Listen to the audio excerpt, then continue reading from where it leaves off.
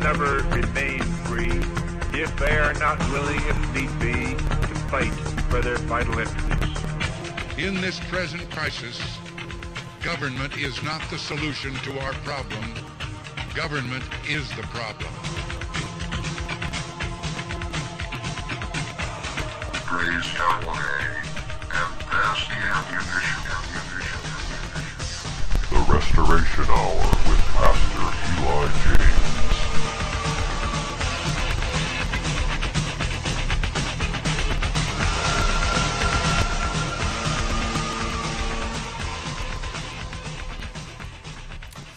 Well, welcome, ladies and gentlemen. Pastor Eli James here. This is Eurofolk Radio, the Restoration Hour show with your host, Pastor Eli James. And my guest this evening is going to be Joey Thompson. How are you doing, Joey? Oh, I'm doing well, Eli. Glad to be here. Thank you so much. Yeah, glad to hear it. And I heard that your Feast of Tabernacle site got washed out by a hurricane. So have you found another place to gather? Eli, we have not. And, no?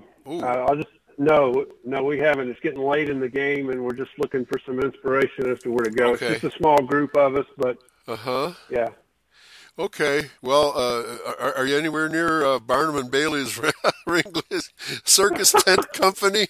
Right? They might be able. Yeah, a big tent. Probably, if that's the case, a big tent. I don't know. I haven't. Since we held Eurofest in North Carolina, but that was on private property. I don't know if any of the state parks or national parks are allowing people in. I have no idea. They're all closed. Here in Mississippi and most of the southern states, they are still closed, yes. Wow. Well, you may have or not have heard that the governor of Florida, DeSantis, has declared that the lockdown and the pandemic is over. He's opening everything up. So I don't know if it's a long ride for you. But no, it's not. Okay, all right. So maybe the Florida Panhandle, there's something available there. So we'll pray for you, and then I'll ask around, see if I can get somebody to volunteer some space for you. Okay, because we're getting ready for the very last Feast of Tabernacles when he comes to tabernacle with us. Right, we're getting really close to that last one. Okay, so for those people who aren't familiar, with you and what you're all about, by the way, folks, our topic today is going to be constitutionalism with reference to common law and the Bible, etc. And so the title of Joey Thompson's article here is "Why the Original Constitution of the United States Cannot Work Today." But first, why don't you give us some quick background? Tell us who you are, why you are, and etc. Okay? Yes. Well, Eli, very simply, my wife and I have been studying the Scriptures all of our life, really. We were both raised in the now defunct Worldwide Church of God. Oh, wow. And I am an ordained minister, ordained since 2003. And Maria and I actually met, my wife, we actually met at a Bible study, and we just hit it off studying the Scripture. I know of one other person. Excuse me. Let me rephrase that. I know of no single person that has more insight than my wife does in the Scripture, and so I'm naturally attracted to her. Plus, she's very, very good looking. So that's the way that works. Yeah. Right. Right. I'm very blessed to be married to a woman of like mind and of outstanding faith. So I'll say it that way. Right. Yeah. I mean, it's such a tortured world with feminists of both genders trying to take over our country as we speak. They've taken over most of the Scandinavian countries, although it looks to me like Germany and the former Eastern Bloc countries are putting up mighty resistance to this progressivism, the liberal communist agenda. By the way, I don't know if you saw in Bulgaria, they put up a huge poster for Kyle Rittenhouse. You are a hero. I did see that, yes. Yes. Isn't that awesome? that young man has really picked up in popularity. I mean, he stood up and done something that all Americans should at least be willing to do. Mm-hmm. Yeah. Okay. Yeah. So, what are you? Were you one of the few that are actually raised in identity, raised in the covenant message?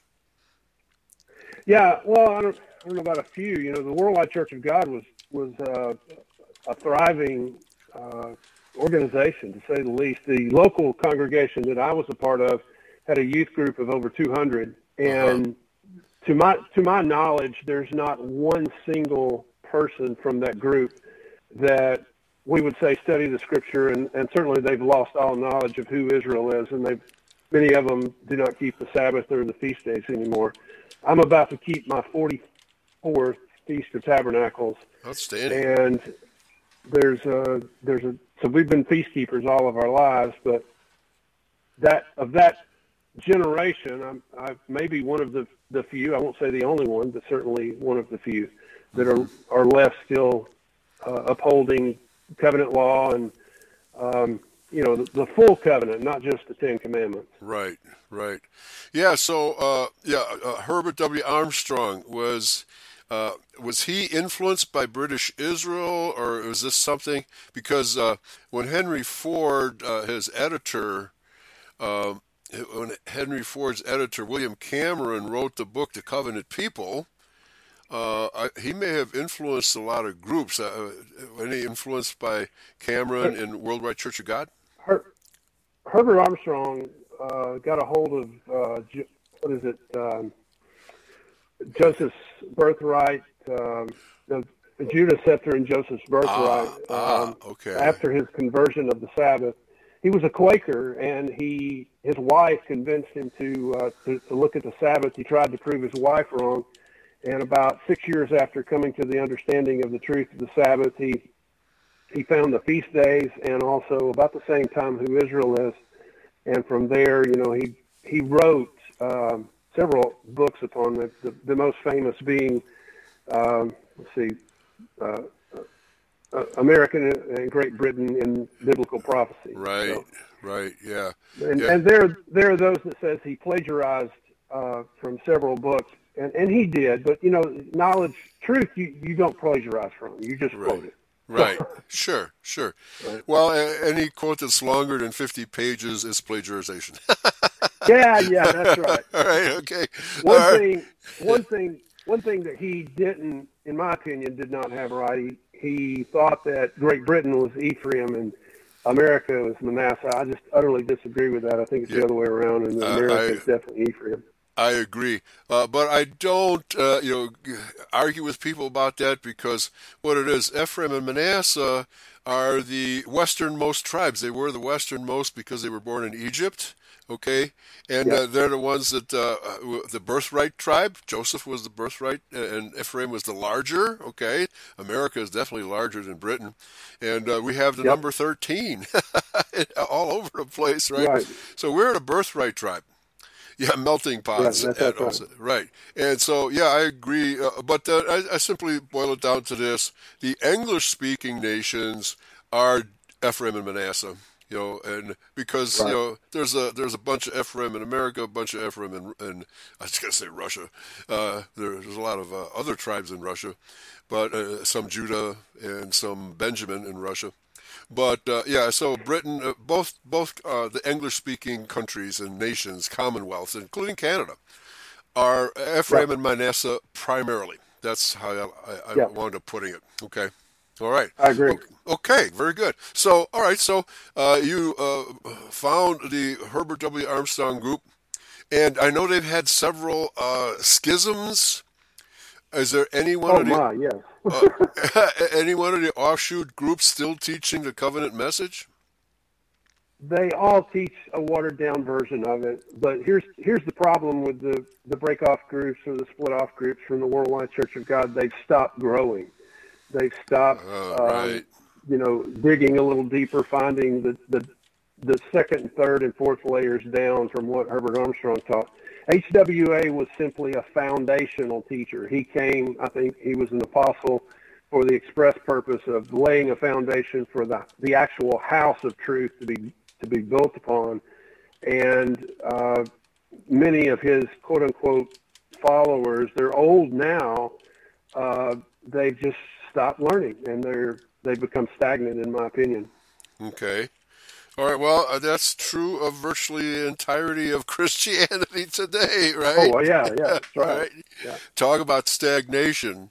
And of course, we're in the Laodicean church, the church that made Yahshua vomit because they were so lukewarm. I mean, But, Eli, let me Okay. add something to that. Okay. There's no doubt we're in the Laodicean era. However, if you compare the rewards of all 7 of the church eras of Revelation 2 and Revelation 3, the ones that overcome, the ones that come out and overcome the Laodicean era receive the greatest of the 7 rewards. That's right. And that is to sit literally on the throne as God. Amen. I mean, there's no other way to say it. Well, yeah, Israel means ruling with God, or you can say ruling as God. You know, our destiny is dominion, the dominion we lost in Genesis chapter 1, and we're due to recover it with the restoration of all things, according to the prophecies of Yahshua. You know, so we're looking forward to that. And this is not white supremacism, folks. This is the destiny prophesied by Yahweh to His people. It's a responsibility. You don't get there automatically just because you're an Israelite. What did John the Baptist say to the Pharisees and Sadducees that came to be baptized? And he said, "Who hath warned you of the wrath to come, because you claim to be Israelites? Yahweh could make Israelites of these stones if He needed to." Stones, yep. Yeah. Okay. And Right. along those lines, Eli, anybody who's really wanting to study that subject out needs to read Jeremiah 8:1-3, because I mean he very plainly says of this evil portion of the house of Israel, He raises them up to be literally dung on the ground. Right. So Yeah. Jeremiah 8:1-3. Yeah, well, dung is very fertile, right? So Yeah. everything's useful. Everything's useful in this world, okay? Yeah, okay, so Joey, maybe, because that's very interesting. It brings back memories for me because in the 80s, I read those books by Armstrong and I received their newsletter. In fact, the first printer guy who published my book, The Great Impersonation, was an ex-member of the Worldwide Church of God, right? He was one of those people who got split off, okay? And he went on his own and became a printer in Michigan, and he was the guy that was my first printer. He was a really great guy. Oh, man, talk about, he has a Civil War library that is second to none. You know, the University of North Carolina, Chapel Hill, would froth at the mouth to get their hands on those Civil War books that he has. Amazing stuff, right? Wow. Yeah. So anyway, he was the printer for Worldwide Church of God for many years, as he explained to me. Okay, so yeah, so I have some connection with the Worldwide Church of God, and reading his books, which are very enlightened. You know, you can probably read any book and disagree with this, disagree with that, but for the most part, his books are really spot on, really spot on. Yeah, okay.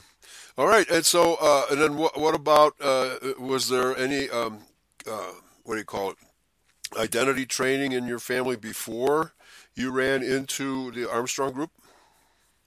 Well, I was born into the Worldwide Church of God. So, okay. My mother was the one that attended services. My dad did not. And Okay.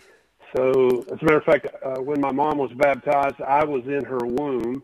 I find that kind of interesting. Yeah. So, but you know, in the Worldwide Church of God, who Israel is was a mainstay teaching. So, when I became an adult, I actually left the church for a period of time when I was 21 for about 7 years, and I married what we would call outside the church. I married a Methodist and became a youth leader in the Methodist church locally, and was asked to lead a Bible study. And so studying for that Bible study, which was before the entire congregation, I had to deal with the subject of who Israel is. I had to deal with God's law, whether or not it was done away with and abolished. Oh, wow. And it stirred up all of these teachings that I had from my youth, and that really was the spark that drew me back toward covenant law as a young adult. And I've been working on it ever since.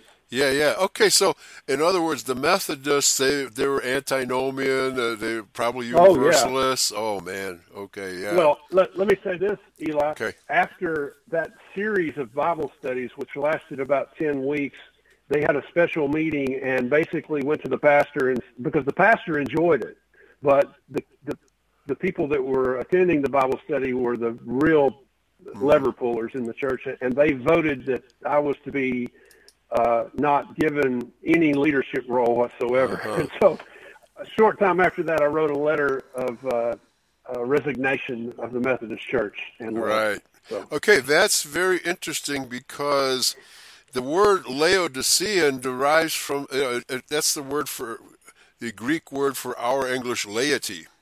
Okay? Yep. And I think what we're talking about here is Israelites who so much hate the responsibility of having to obey his laws that they don't want to hear it. And that's what you were doing. That's what you were right. Yep. Okay. And this is the last church before the second coming, folks. Hooray! We don't have to wait much longer. All right. Very good. Very interesting. Well, just briefly, I've told this story. Man, I grew up Catholic, and I was a very devout Catholic for a long time. But at the age of 17, I realized that the Catholic Church was teaching a lot of hypocrisy, and when they switched over from the Latin Mass to the whatever Mass it is today, they actually became communists. Their philosophy is that rich people must share the wealth, but the Bible says every Israelite is to be able to keep what he earns. Okay. Right. If we want to tithe voluntarily, we can, but nobody has the right to take our earnings from us and give it to others. That is utterly unbiblical, and that is communism. The mainstream churches today have adopted the same philosophy, and they believe, oh, those poor blacks, those poor Mexicans, they're underprivileged. Well, do they work? Do these liberals work? I don't think so, folks. All right. Okay. All right. Back to you, Joey. Here. Let me just start reading here. Why the original Constitution of the United States cannot work today. Let it be known from the get-go, I am an avid constitutionalist. I see the original Constitution of the United States, notice the capitalization, the United States, as not only a biblical document, but the very infancy of the coming kingdom government of Yahweh. I have expressed the same thought many times here on the air. And we are a prototype. We are a prototype. The prototype doesn't always live up to the billing, right? It started out good. The Almighty here on this earth, Revelation 5:10, the very kingdom Yeshua the Christ spoke about as he stated, believe the gospel or good news for the kingdom of Yahweh. Okay, so it's really obvious the prophecies in Daniel where it says the kingdom that will be made without hands will break in pieces all the other kingdoms and will last forever. And so you think that America is the prototype for that kingdom? Well, I think that, absolutely. But I'll take this statement that I made here in the opening paragraph a bit further. The reason that Ephraim in Jeremiah 31 is called Yahweh's firstborn is because the in embryo government that was established, as I say in the next paragraph, declared in 1776 and constituted in 1791, that government in embryo or in its infancy literally is the very beginning, the very child of the kingdom of God. So the very kingdom of Yahweh. So the very first seed of Ephraim being the firstborn is manifested in the fulfillment of Genesis 48, where Ephraim was to become a multitude of nations, multitude being 50. Right. Now, but for people who are wondering why is Ephraim the firstborn and not Reuben and not Judah and not any of the others? Why was Joseph given the double blessing of the birthright tribe? Mm-hmm. Yeah, my answer to that would be simply that, well, multi-faceted answer. The first thing that comes to mind is, of course, Joseph was the beloved of Jacob. That's the first thing. Mm-hmm. The second thing is we have to always remember, and this becomes a bone of contention amongst identity sometimes, but we have to remember that Israel was to be a blessing to the entirety of the earth. Right. And that brings in all of the races.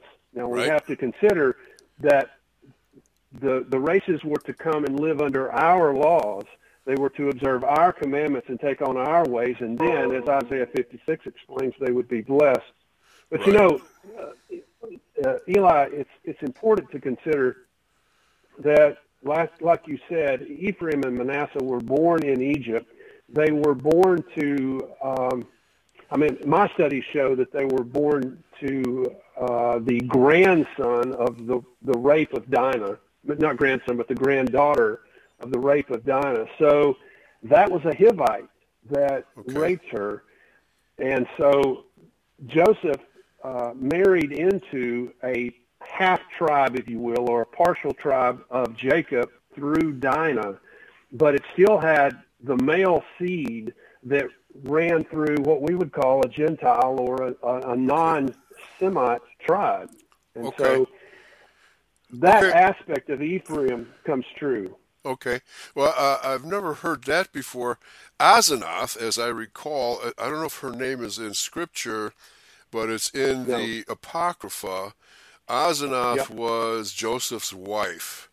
My understanding is that she was quite possibly a Hamite, which would make her pure white. Okay.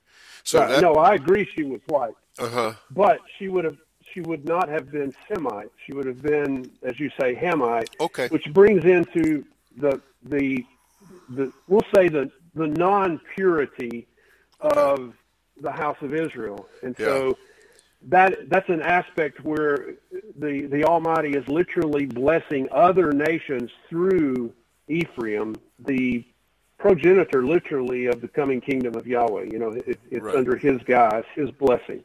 Okay, and certainly all of the 12 sons of Jacob had to find their wives elsewhere, right? Oh yeah, mostly from what was called Syria today, the Arameans, who were the kinsmen of the Hebrews. Yep. Yeah. So, and may have been actually Hebrews too. I'd have to look up the line of descent. They would. Mm-hmm. They would be for Aram, Right, Aram, and they're also talked about as Syrians. They're definitely kinsmen of the 12 tribes of Israel. Absolutely no. And of course, Abraham was told his servant, "Find a woman of our kin, of our bloodline for Isaac," and that's what they did. Okay. So anyway, so very good. So now you're bringing it up to date really quickly, because this is about the Constitution. There are two headings you will need to know before anyone can fully come to understand the subject title.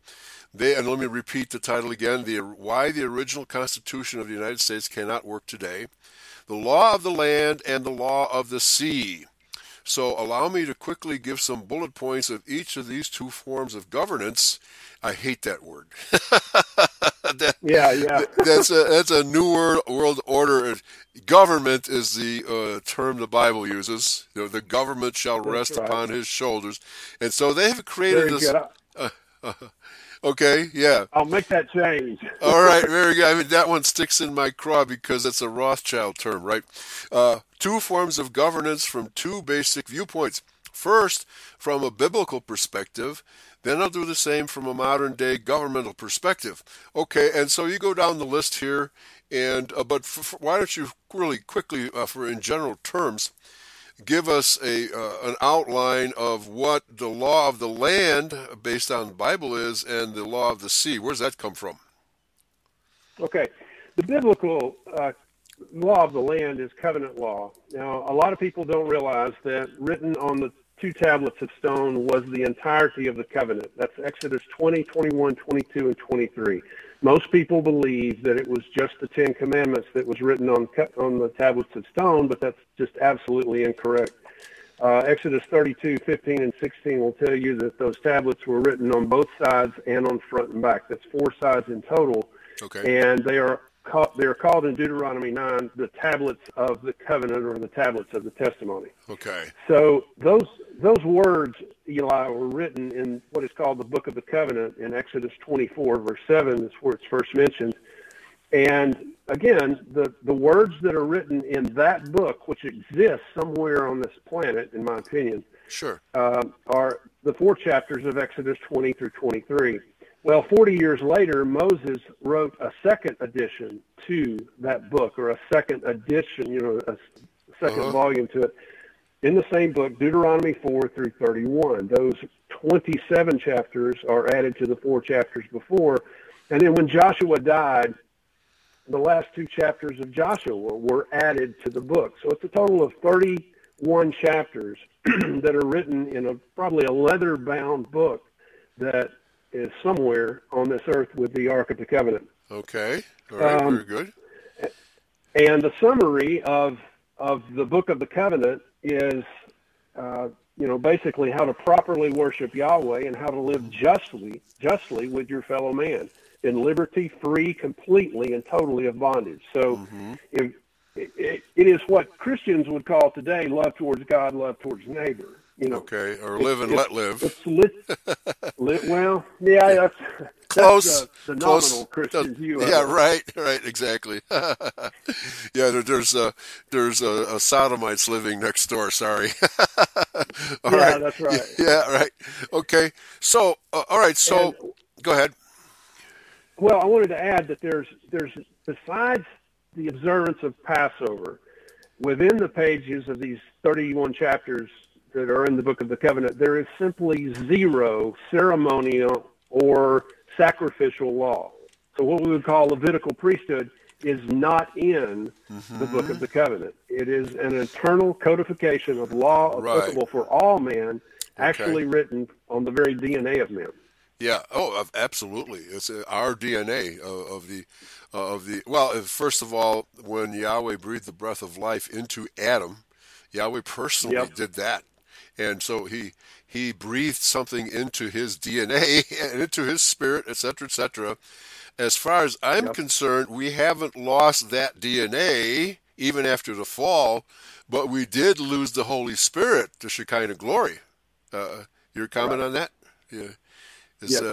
My comment is that has to be re-added at baptism and the laying on of hands. That's my thought on that. Right. Yeah. But it is as the Scripture says, an earnest or a down payment toward the fullness of the Spirit that we will receive when we are changed. Right. Okay. And then just my comment on this covenant law. The first 4 commandments have to deal with our relationship with the Creator, with the Father, Yahweh, and that's positive law. Okay, you should observe the Sabbath. You should honor your father and mother, etc., etc. And then the rest of it is negative law. Thou shalt not kill. Thou shalt not commit adultery. Thou shalt not do this. Thou shalt not do that. And what do you see as the reason for that difference in language, positive law versus negative law?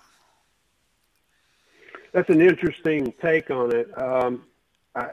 My first thought that comes to mind, Eli, is that because man is flawed, that is to say that you're going to have instances where you're tempted to do such as that because man is flawed, then that's the reason for the negativity, and Yahweh is not flawed, therefore everything is positive in worship toward him. So you could look at it both ways, but like, for instance, the first one is you shall not have any gods before me, or Elohim before me. So you could almost say that's negative, but that's a positive statement, actually, because the Almighty is the supreme being. Right. Well, this is what you should do. Okay, this is what you should do. Right. And what you just stated, though, reflects, in terms of negative law, reflects the words of James Madison and many of the founders who understood that, we Adamites and all human beings for that matter are flawed individuals, and we can't tell other people what to do. What we can do is recognize when they're committing violations against my person or your person, and then if there needs to be a punishment for that, then there needs to be a punishment inflicted on those people. Right? Isn't that how law is supposed to work? Very good. Okay. Yep. All right. Our founding fathers understood. Yahweh's law so much better than even anyone who has learned and studies the Scripture understands it.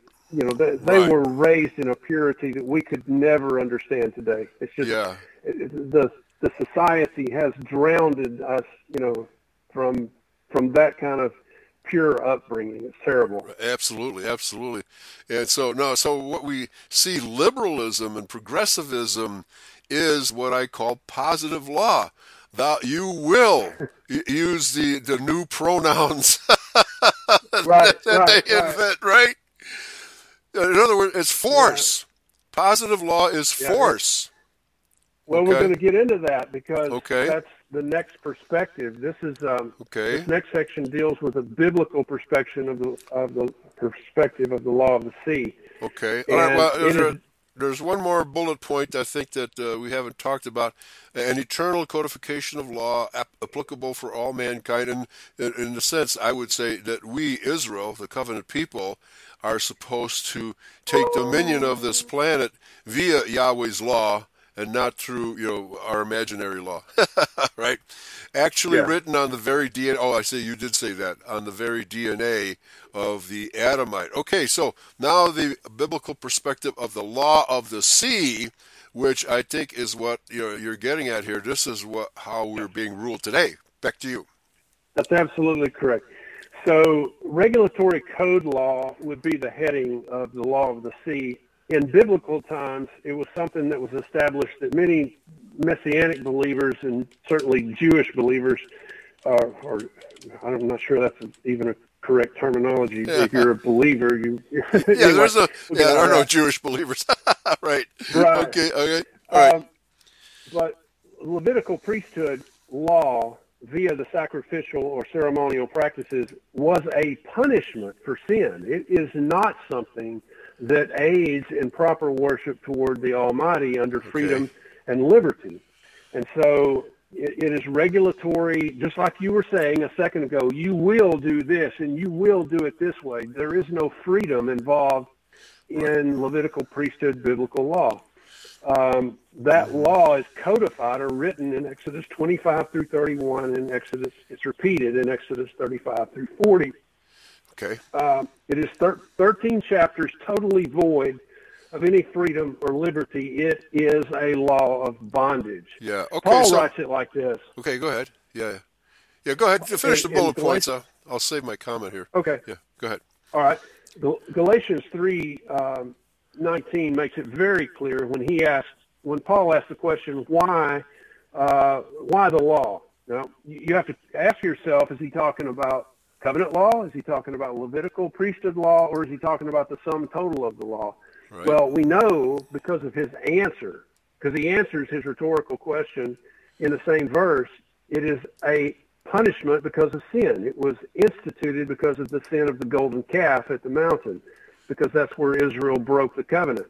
And so it was temporary until, if you read down in the chapter to verse 25, until Christ would come. So it acts as a tutor. It's an instruction on how to worship Yahweh. But get this, Eli, this is an important point. It is a instruction on how to worship Yahweh in punishment, free from idolatry by the use of idolatry. Okay, see, right.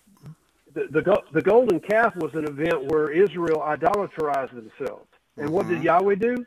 He gave them a law that was loaded with idolatry. He fed them till the meat was in their teeth. Yeah, right. Yeah, coming out their ears. Right. Yeah. And so pores. It's a temporary codification of law. Right. Yeah. Okay. Because in a sense, most people have to learn righteousness the hard way. Okay, That's right. right? Don't eat pork. Right? Yeah. If you eat pork, worms will crawl out of your skin. Really? No, Right. that can't be right. So they eat pork and they find out, oh man, I got trichinosis and who knows what other kind of disease. Yeah, right? Okay. Well, just to take off on that for just a second, when my mother was dying of stomach cancer and she grew up on pork, Right. when she was dying of stomach cancer, 2 days before she died, a lady came in and asked her a bunch of questions because she was terminal. And I stopped her in the hallway because I was aggravated at that, and I kind of quizzed her as to why she was asking these questions. And she said, well, I'm from such and such department of the government, and we want to know what terminal stomach cancer patients ate all of their life. And she basically said the leading cause of stomach and colon cancer is the consumption of pork and shellfish. Wow. And it had absolutely nothing to do with the Bible. Yeah. Not the first thing. Right. It was never even brought up. Uh-huh. All right. Okay. Well, that's whenever there's a commandment from Yahweh, there's always a good scientific background to it, including why we shouldn't wear wool and cashmere. That's right. And Yeah. this, because there's an electrical potential between different. I'm trying to think, it's cotton or linen. So there's a different in electrical potential, which can cause irritation that we may not be able to feel, but it will irritate your cells, and so that's why that commandment's in there. Yep. Okay. The vibrations are different. Right. Okay. Exactly. Now let me jump down to verse 13 in Galatians here, because this is a real contentious verse, and the antinomians jump all over this verse and say, see, the law itself is a curse. Let me read the whole verse here. Christ hath redeemed us from the curse of the law, being made a curse for us. That is, he, Yahshua, was made a curse for us. For it is written, cursed is everyone that hangeth on a tree. So it's not that the law is a curse, certainly not the Ten Commandments are a curse, but I think what you're getting at is that these Levitical laws are a disciplinary set of laws that were intended to shape us into something better than we were at Mount Sinai, and it took the Levitical priesthood to shape us into that, to get us ready for the redemption and for the new breath of life breathed into us at Calvary. Would that be a good characterization of Galatians 3:13? It definitely is. And the key, Paul also writes that you have to rightly divide the word of truth. And understanding when you're reading what we would call Torah, the first five books of the Bible, which is Torah is really just instructions all through the Scripture. But anyway, in reading those 5 sections of the Bible, you have to be able to determine, is this command covenant law or is this command Levitical priesthood law? Right. And if you're able to do that, if you're able to choose covenant law is the law that Christ came to teach, and Levitical priesthood law was a punishment, we don't need to do that at this particular time, then it becomes clear as to what Yahweh expects from believers. Right. Okay, so a quick question. And many of the statutes and judgments derive from the Ten Commandments and are kind of case law. That's not part of the ritual law, is it? It's just kind of like... No, that's covenant law. That's covenant law, okay. Right. After Yahweh gave the Ten Commandments to Moses, he thundered it, and the children of Israel stopped him and said, we don't want to hear any more of that. What continued from that Moses heard was the judgment. That's what you're calling case law, and that goes hand in hand with the Ten Commandments. They are the same covenant law. And so I say it like this. You've got to be able to determine commandments, judgments, ordinances, and statutes. Those are the 4 sections of law. And one day, Eli, I'd like to maybe come on and do a program on that, breaking down the difference between a statute and an ordinance, or between an ordinance and a judgment. Right. That is a fascinating study. Yeah. Okay. Yeah. So I've just kind of looked at it as case law that follow on the heels of the Ten Commandments, etc. Okay, but then the sacrificial law, which was Paul clearly says that was given to Israel, imposed upon Israel for their sinfulness. And but that was only temporary. Okay, so that what was done away with at the cross, Colossians 2:14, could not have been the Ten Commandments and the covenant law. It had to have been the word there is chirographan. If Paul had meant the Ten Commandments or the covenant law, he would have said nomos. That's right. Right. Okay. It doesn't say nomos. It says chirographan, which simply means a writing or a list of sins, the sins of Israel that were forgiven at Calvary. It did not take away the law at all. Back to you. That's absolutely right. That's a very good description, Eli. What was abolished is the writing of Exodus 25 through 31, and repeated again, Exodus 35 through 40. That is the Levitical priesthood law, which is basically how to worship Yahweh using idolatry. Okay, all right. That's what it is. Yeah, that's excellent. It is idolatry. That's excellent. I've never seen it broken down that way, but that is excellent. And I agree that when Paul is talking about the law in any particular epistle, you have to ask, well, what specific law is he talking about? Because the antinomians assume, well, he's talking about all the law that ever existed for Israel. No. Sometimes he's talking about the sacrificial law. Sometimes he's talking about the covenant law. Sometimes he's talking about a more specific law. You have to pay attention to the context. Okay? Yep. So, but it's just like any lawyer. What's the context? And if you got the context wrong, you can't understand his epistles. Okay? So that's an excellent breakdown, and I think I can probably share this when I produce this for going online. If you don't mind, I will share this article as part of our, in the description of this program, that I put up on Your Folk Radio. Okay, all right. So very good. So please continue. Okay, for how we got this. What do we call? The regulatory code law. Please continue there.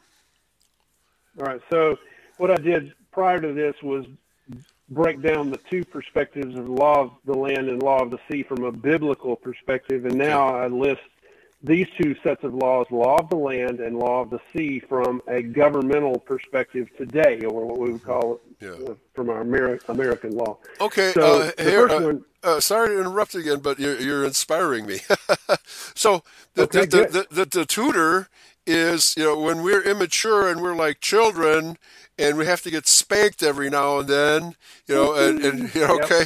And I remember when I was a kid, my first crush, Linda, okay, and we were playing together every day, and we liked each other. And then one day we were running around the wood stove in the back of the house, and I told her, be careful, don't touch the stove, because you get burnt. And so she touched the stove, burnt her finger, and blamed me like it was my fault. She ran out, right? And boy, my first love gone. Okay, back to you. All right. I'll never forget that. Right. Okay? Well, it's true. It's a very good analogy. Yeah, right. Okay. The law of the land today, or at least in our founding, would be considered common law. Okay? Okay. It hails from literally the biblical covenant law. Now, David Barton, who, is definitely the law is done away with Christian, but basically he is, in my opinion, the foremost authority in the founding fathers in their writings.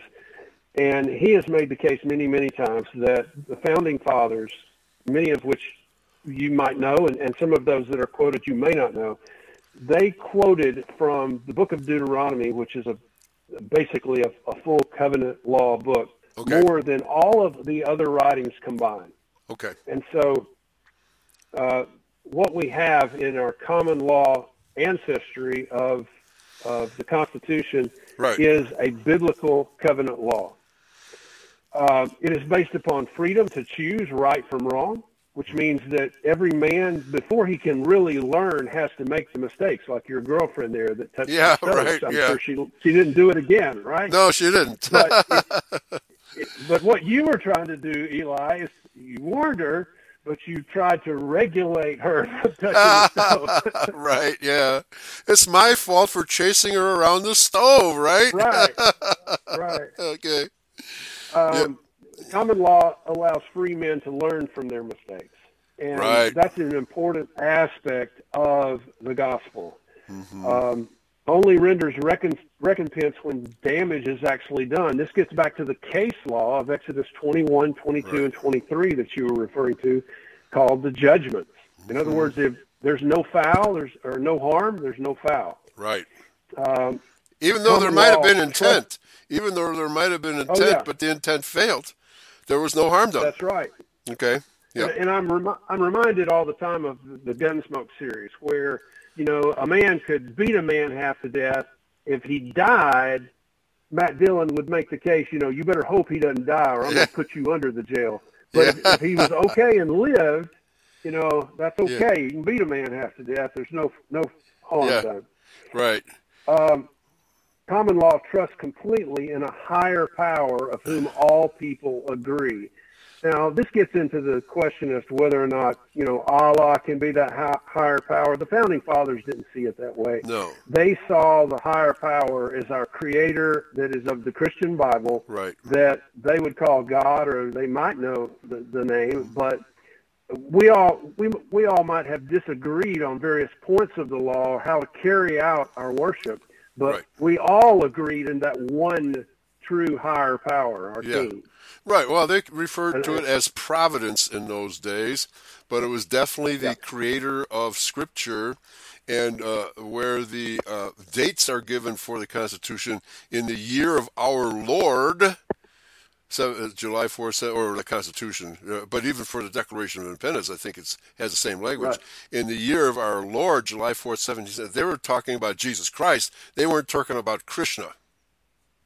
That's right. Okay. Or Allah, or Buddha, Yeah, right, or anyone exactly. else. Right. Okay, very good. And, of course, common law, or covenant law, as it really should be termed, placed back in the biblical vernacular, will be the law that is established in the coming government or kingdom of Yahweh. Amen. Amen. So that is a governmental modern perspective of the law of the land. Now I want to give you a governmental perspective of the law of the sea. Oh, boy. Yeah. Confusion. This is where it hits the fan. Right. Yeah. Okay. Regulatory code law, known as admiralty law. That's a key word we're going to come back to, and I'm going to explain in just a minute. Mm-hmm. It hails directly from the principle given in Scripture called Levitical priesthood law. Oh, really? Which is a punishment for sin, yes. Uh-huh. It Interesting. absolutely does.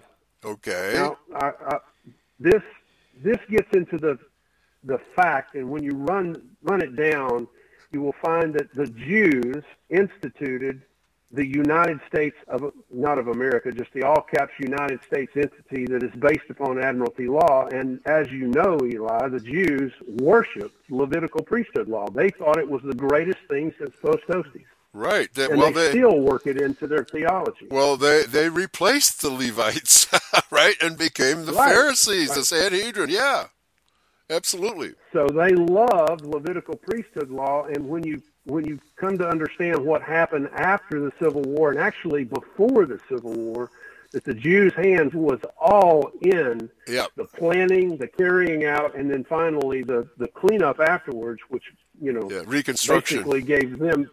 That's right. It gave them the nation for pennies on the dollar, and sometimes even less than that. Yeah.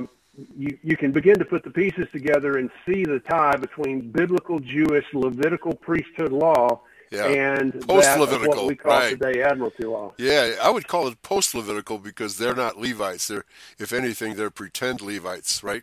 But yeah, They stole the priesthood. that's right. They stole it. Yeah, but the absolute proof of what you're saying is look at Judaism today.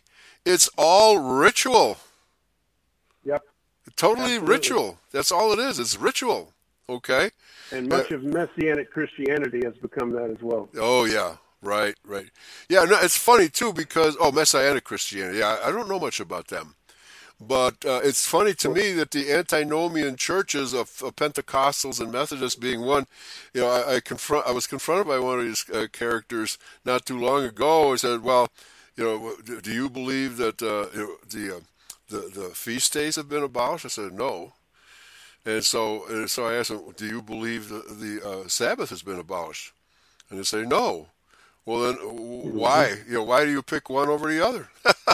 Right? Okay. Yeah. You want all your flock to go to church on Sunday. Okay. That's Yep. that's what you tell them. They're- But go ahead. Yeah. They have no argument. Once you start down that road so far that their argument dries up like Yeah. It dries up. Sahara Desert. Yeah. Right. So admiralty law is based upon bondage of a people who have proven to be ungovernable. Oh, so boy. That's key. Ungovernable people have to have Babylon to control them, Right. and that's what admiralty law is.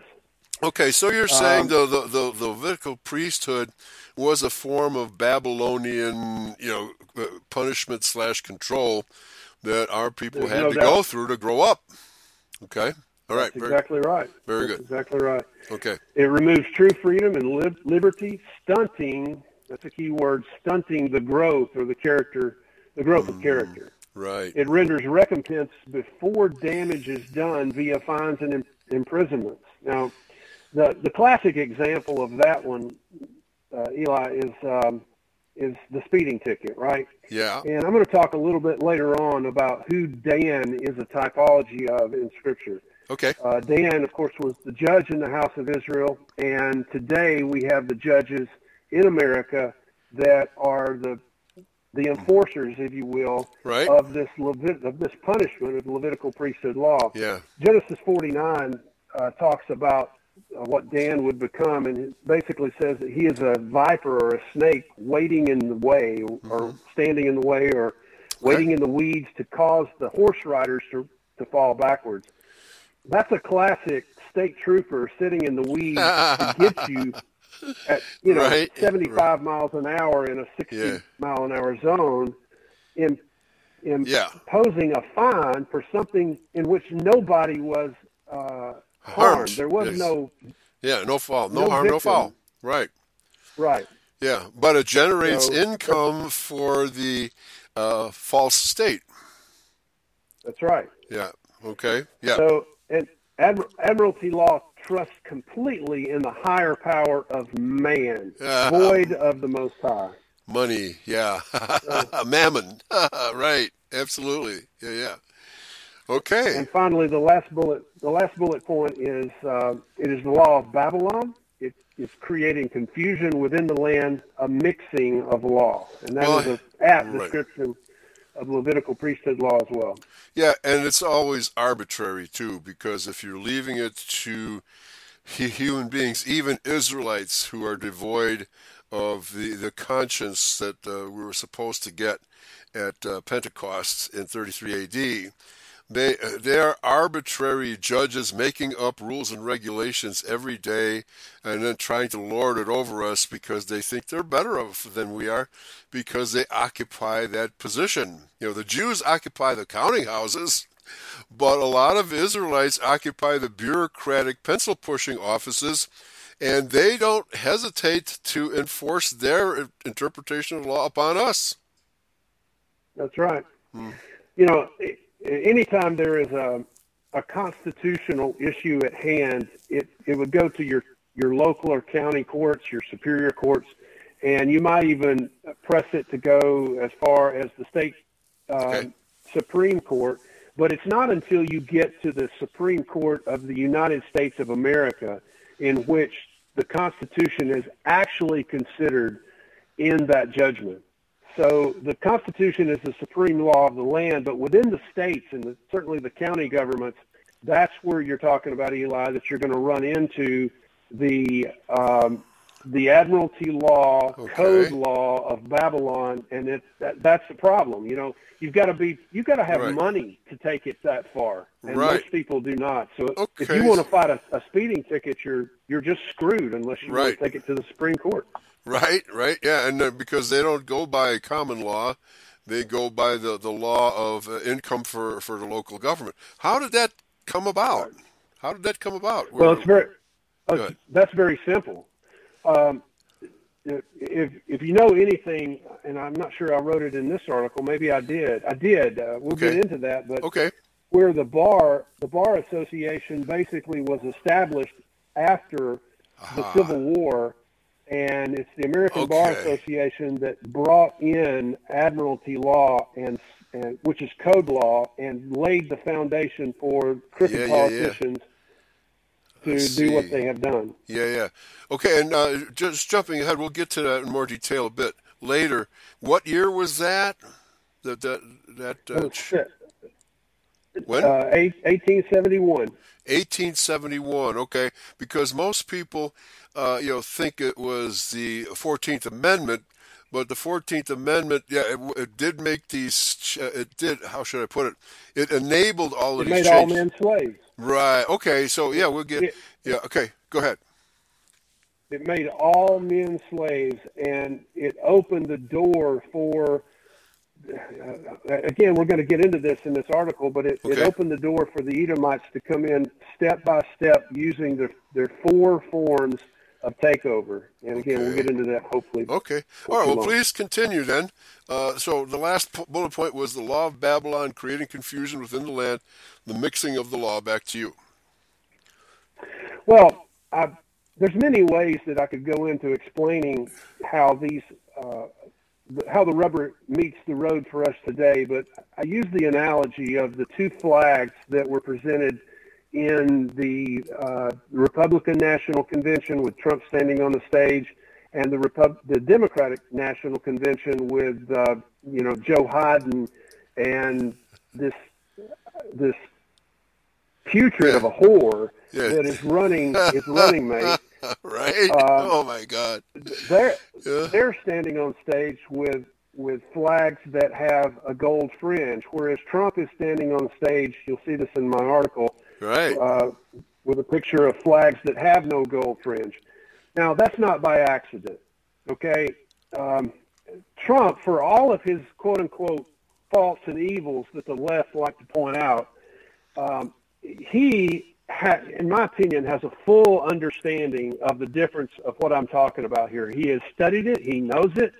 And if he is outside of the D.C.-controlled environment, which he has no choice to fall under. For instance, today or yesterday, I can't remember which one, he was in Virginia in a rally, and he had gold fringes on his flag. Well, that was on stage. That's not under his control. He is under the control of the Democratic governor there of Virginia. Right. But every time that the RNC or Trump himself are in control, when he's got a rally, you'll notice the flags do not have the gold fringe. The fringe is a sign of admiralty law. Okay. It shows that we fall under the Babylonian control of the Edomite control of admiralty law. And Trump is sent here, I am convinced of it, by the Almighty to begin to chip this government down, just one piece at a time. He is literally making America covenant again. That's the key word. And if there's a synonym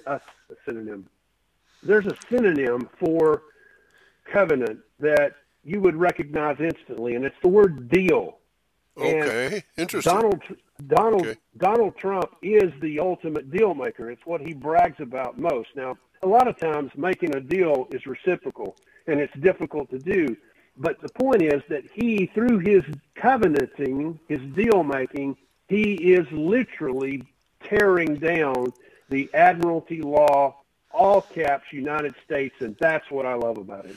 Right, and of course it's Rothschild Admiralty law, international law, of which the UN is a big part of it, and the World Bank, and the Mystery Empire, the Empire of Merchants, Mystery Babylon, which is what we're dealing with in these end times. Back to you. That's right. Mm-hmm. So in my article, I kind of go through some examples from Wikipedia, which I don't like using, but I do anyway because sometimes it's the best, quickest, the best definition. Right. But with Admiralty law, Eli, the key is seeing and recognizing the capitalization of adhesion contracts. Now, if you're not familiar with what an adhesion contract is, it is literally everything that bondages you to this system. And it starts on the day that you were born. Ooh. On the day that you were born, your mother, she's not the first witness. You're the first witness with your footprint. You sign a contract, which is your birth certificate, with your footprints in ink. And then your mother comes right behind you and is the second witness, basically signing you away, creating a bond in which the government can literally, from that point on, loan money or create wealth from your existence. Okay. That's slavery. Sure. And that's called an adhesion contract. Okay, your now driver's license. Right. Well, now how does that work? Because, obviously, first of all, it's fraud because a little baby, its being is being used for what? Collateral? For a loan? No. The income you make in the future? Is that what this is based on? Adhesion contract? Yes, it is. It boils down to fractional banking. Now, what fractional banking is where you, let's say that you put $1,000 in the bank. The government, because of your existence, because of that adhesion contract that you have made multiple times in your lifetime, they have, in their eyes, the right to loan 90% of that $1,000 to someone else. So that $1,000 has now become $1,900. Right. And then that $900 can then become $800 more. You understand? Right. So it is a way of printing money, and it's based upon the life that is born, the life that is signed away. And in case you didn't know, that boils down to a bond. That is exactly what they have done with each. Right. With each birth certificate, they have created a bond of wealth. Okay, so they lend. Well, the only way I can see this, how they obviously they really don't need this adhesion contract to do that, to make funny money. Oh yeah. Why do they do it this way? Just to have a lien on your person, your being? Is that what this is? It is for the sole purpose of removing your inalienable rights. Okay, that's for sure. Yeah, that's for sure. The two go hand in hand. Okay. Because you have literally bought your bondage. Or bought into it. Every time you take out, right? Every time you take out a loan, every time you agree to drive on the roads that they own, you have signed your life away one piece at a time. Oh, for sure. And so they lawfully have the right. When you walk into a courtroom on a traffic violation, you are walking into the captain's chambers of Admiralty law. And the very first thing that you're asked is, do you understand? Like, for instance, if they read you your Miranda rights, what's the last thing that they ask you? Do you understand? Well, when you say, yes, I understand, that means, yes, I stand under your authority. And so you have just spoken your rights away, if you even had any rights to begin with. Sneaky, very sneaky. Right? Yeah, the words in the legalese have totally different meanings from the popular usage. And this is how they fool us. This is how they trick us. Okay. That's right. Yeah. I want to read you the definition of admiralty from, this is Merriam's Webster's dictionary.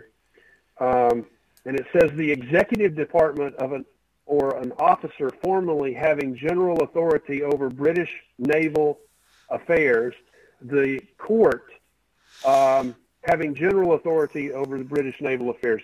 So it is the capitalization of one's name that causes that person to be created a straw man. And what a straw man is that it's literally an entity that doesn't exist that speaks on your behalf because to them you are dead. Right. Okay. And so you're definitely powerless under the system. You might as well be dead. Yeah. Oh, that's exactly right. Uh-huh.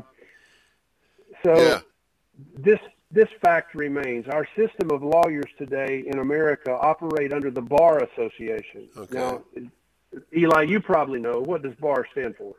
Yeah, British something. Okay, well, I see it right here. British Accreditation Registry. Okay.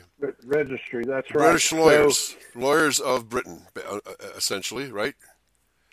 Right. What you will not find in our history books today, or really any book, you got to really search to find this information, is the fact that between 1776, when this nation was declared, and certainly after 1791, when this nation was constituted, you will not find any vestige at all of the Bar Association, or certainly the ABR, the American Bar Association, in our government. It did not exist. Lawyers, for that matter, period, were really not around. They did not exist.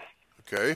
It wasn't until after the Civil War that the United States of America went bankrupt and a brand new entity called the United States, all caps, no America whatsoever. Okay. Just the all caps United States was instituted, a brand new corporation. It is only then that you find the American Bar Institution being brought back into our society, and the English did what the Revolutionary War could not do. It gave the colonies back to England. And that's where we're at today. Right. We are under the crown. Amen. Amen. Yeah, well, didn't Lincoln warn that he had a vision, I see, that corporations will be enthroned and they will work on the prejudices of the people until we are all slaves. Okay. And what are we today? We're slaves. Right. And then Goethe said, no one is more surely enslaved than those who falsely believe they are free. Right? We falsely believe we are free. Right. Wow. The 14th Amendment did not free the African slaves. The 14th Amendment brought all men down to the level of slave. Okay. And there's no doubt about it. It's not debatable. Okay. All right. See, if I don't think you have the 14th Amendment as part of this document. If we have time, maybe we can go into that language and see how that works, because I have read it many times, and it is very tricky. I mean, whoever wrote the 14th Amendment had to work on it for years to get all the tricky language right, okay? But that's a subject in itself, okay? All right, so back to you. Okay, I go through in the article describing briefly what the crown is, and the crown is not what it imposes or what it seems. This is a subject that I would like to talk about at maybe a later date in more depth, but basically the crown is Judaism. It is the Edomite Jews that the London bankers, it has absolutely nothing to do with Queen Elizabeth or her family, not the first thing. The quote-unquote crown is the enemy behind the action of the takeover of the United States. The Rothschilds. It is the Rothschilds. George Soros is involved. It is the families that met at Jekyll Island. All right, in the early 20th century, that established the Federal Reserve. That's the families that is the crown that we're speaking of. Yeah, it's even deeper than that. Yeah, well, they're definitely the power behind the throne. You can certainly say that. Queen Elizabeth, when she enters the city, within the city of London, she has to knock and be allowed and ask permission to come in. Wow, I didn't know that. Yeah, right? So that shows you who's boss, right? She doesn't Yeah. dare send the British military in there. She could. I wish she would. But she never done anything like that. Back to you.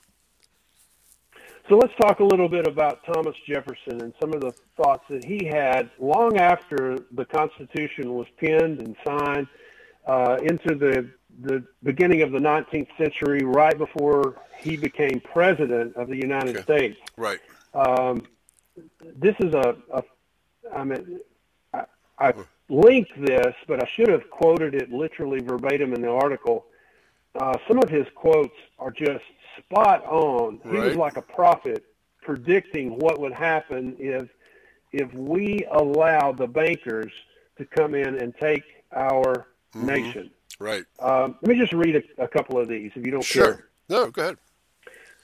He says, our Constitution, intending to establish three departments, co-ordinate and independent, that they might check and balance one another, it has given, according to this opinion, one of them alone the right to prescribe. And when he says one of them, he's talking about the judicial branch. All of these quotes are strikes against the judicial branch of our government. It says it has given one of them alone the right to prescribe rules for the government of others, and to that one, too, T-O-O-O, which is unelected and independent of this nation. Now, this hits home because of where we're at in our nation today. That's right. As Trump is trying to find the replacement for that witch Right. that has killed, millions Yeah. of babies. It goes on to say the Constitution. Yeah. Go ahead. By the way, there's a joke going around that Ruth Bader Ginsburg will be voting from the grave on election day. Several times. Yeah, right. Right from the graveyard. As Chicago is very famous for that. Democratic Yeah. cadavers voting several times in the election. Yep. He goes on to say the Constitution on this hypothesis is a mere thing of wax in the hands of the judiciary, and we see that with many of the judgments in this 20th century. Okay. In the hands of the judiciary, which they may twist and shape into any form that they please. Yeah, that is just one of the quotes that Jefferson made. That is spot on. But now, what basis what's he basing that on? What language in the Constitution? Because the judiciary is given very strict limitations of what kind of cases it can hear. So I guess what's being said here is that the language is too vague and allows these judges to infringe on the executive, on the states, on the legislature, etc. Well, keep in mind, Jefferson is making these quotations at a time when the entity that is the all caps United States, the Babylonian government that is the United States, is coming to fruition. So he sees how that they are twisting the law even at that early date. Right. And so he is prophesying what he sees coming to pass. Well, that's interesting because I see that the Supreme Court justices and most of the justices in those days were pretty much loyal Americans. And ruling, most of it is really good decisions in those early days. But they might have had Jewish clerks, right? Who knows what was going on behind the scenes?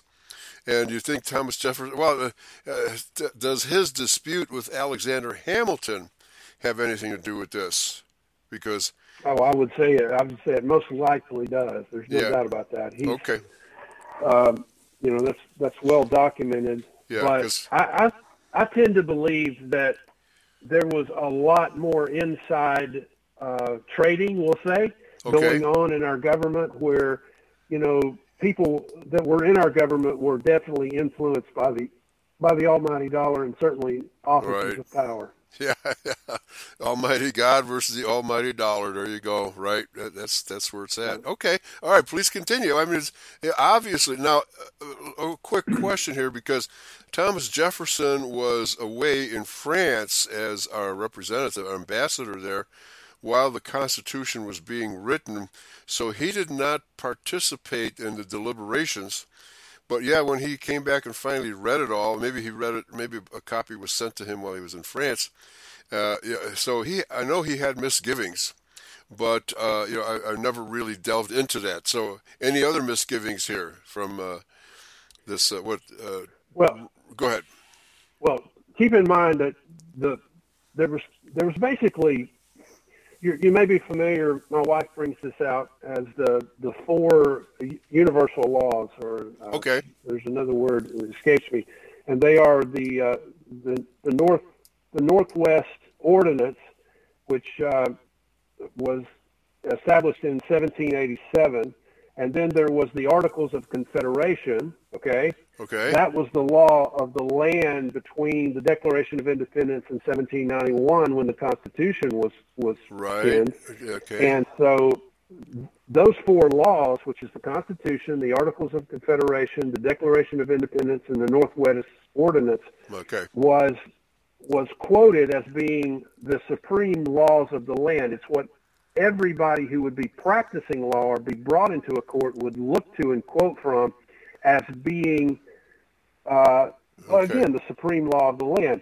But really, the Constitution was a federal document, and the Articles of Confederation were state government backed. So Right. Jefferson felt like that the power should be left in the state's hands, which tends to lean him toward the Articles of Confederation. Okay. And of course, Hamilton did not. Right. So that's what won out, and Right. there is a slant there. But aren't the Articles of Confederation conceived under British domination, because the colonies were still under British control? To what extent did the Articles of Confederation give the colonies any independence from Britain at all? Well, they didn't. But what Okay. they did do is establish sovereignty within the borders of their state. Okay. And that's what Jefferson That sovereignty. I guess liked about it. Yeah. Yeah. So he's concerned about the sovereignty of each of the states/colonies at that point in time. That's correct. And fearful of a federal dictatorship. Yeah. Okay. Go ahead. Which today has been perverted. We see democratically controlled states doing things that Trump has. He basically just has to stand down until he is asked to come and sort it out and make it straight.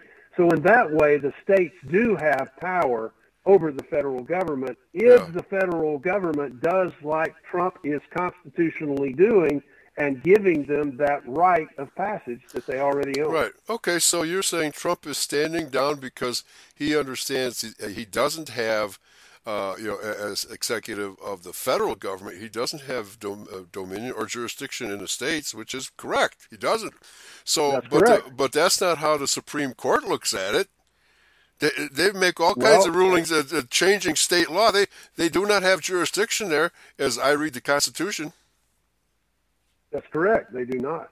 Okay. But if a case comes to the Supreme Court, they're not looking at the state's Supreme Court or the state's Constitution. They're looking at the federal Constitution to make their rendering. Sure. And there's a major difference in the two. Sure. But let's say, let's consider the abortion law in New York State, which the Supreme Court had no problem with, And but then if there's a state that wants to do an anti-abortion law, then the Supreme Court has a problem with that. That's inconsistent. Well, there's 9 states right now that have abortion laws on the books to where it is illegal to get an abortion done within their state. Right. However, the federal government, of course, Roe versus Wade trumps that. Now, when that is overturned, immediately the states will revert back and enforce their state-controlled anti-abortion laws that are on the books right now. Okay, now I understand why the progressives are so wacko crazy about this new candidate who's a Catholic, right? You got it. Oh, man. Okay. It. Yeah, all right. Okay. But these federal judges are illegally, unconstitutionally inserting themselves into state decisions where they have no business ruling at all. So, well, that's unfortunate but true. okay, all right. So, those fights have to be fought one fight at a time, and it does get into a quagmire. yeah, and we're losing that. We're losing that battle big time. For example, I recall a case in Michigan where the state of Michigan also, I think it was it was the people of the state of Michigan were asked to vote on a resolution, one man, one woman defines a marriage. Okay. You're right. And I think it has 98 counties, if I'm not mistaken, something like that. And all but 2 counties voted in favor of it. The 2 counties that were against it were where the University of Michigan is, and the state. What is it? What do they call Michigan it? State. Michigan State University, right? Those are the Right. only 2 counties in which voted against it. And guess what happened? Some judge came in and overruled the will of the people. And did these people claim to be in favor of democracy? I don't think so. Back to you.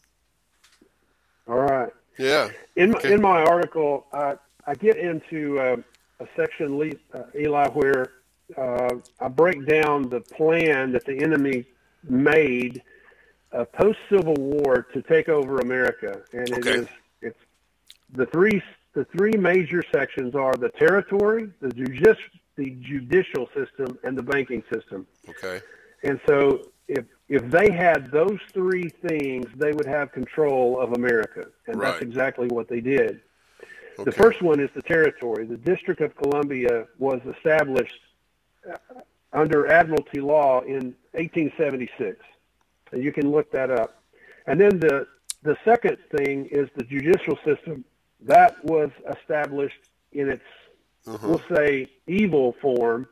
Right. Its evil form in 1870, 1 year later. Okay. So after the Civil War, they basically very quickly had the territory and the judicial system. The hard one was the banking system. And Right. it was a step-by-step process. Oh, yeah. They had to assassinate Lincoln. They had to assassinate several of our presidents to get that done. Right? Right. Okay, but I got a question here. I'm a bit confused. The territory of D.C. Now, D.C. existed, Washington, D.C. existed from the very beginning. Are you saying that it did not have any representatives? It was just like office territory. Go ahead. It did not exist, Eli, under a name. Okay. In other words, it was a city called Washington, but it didn't, and it really wasn't designated District of Columbia until the United States in all caps was constituted. Really? Okay. And so, That's news to me. Absolutely. It's the act of 1869, the District of Columbia Act, and so. I see. Okay. Right now, for instance, Washington was a part of Virginia or Maryland. Right. I mean, it's kind of on the border there. It was a part of those states. Now, after this act came about in 1869, it wasn't a part of either one of those states. It was an entity to itself. Okay. Yeah. That's the difference. Okay. Well, there's a prophecy in the book of Revelation talking about the 3 frogs and the 3 evil spirits there, and I've always equated those to the city of London, where the banking establishment is, Washington, D.C., where all the territorial decisions are made, and then also, this would be international, the false prophet Vatican. Yeah. Okay. That's right. And so those are cities unto themselves, independent of the territory around them. That's correct. Mm-hmm. That's 100% absolutely correct. All right. Well, very good. And so okay. The banking side of this system is, like I said, much more difficult to nail down. For instance, the gold standard had to be removed in, 1911 and then also in 1971. So it was a step-by-step process. The institution of the Federal Reserve, was a part of this process. I'm going through the article trying to hit some of the highlights. Fractional banking, the establishment of fractional banking was a part of this process. And today, our money is absolutely worthless. Yep. It is the petrodollar. It's based upon oil, and therefore this is something that Trump is trying to bring back to America. Mm-hmm. He will fail in this regard, in my opinion. He doesn't have the power that he needs, but this is at the forefront of his agenda. Okay. All right. But there's an interesting problem here because when we were talking about the what's the terminology again? The adhesion contract. The adhesion contract. Right. The global banking system is going bankrupt. So how does the adhesion contract work after they put in? They're trying to depopulate the planet. So this whole this very elaborate system is going to collapse, isn't it? Listen to me. Okay. Their next step is digital. There won't be any adhesion contracts. Their next step is to make everything digital to where you are the property. You will be mind controlled into their agenda. Oh, and they have their nanobot injected into you with their DNA certification of who you are. So the adhesion will be their so-called vaccine. That's right. Boy, this is diabolical. Wow.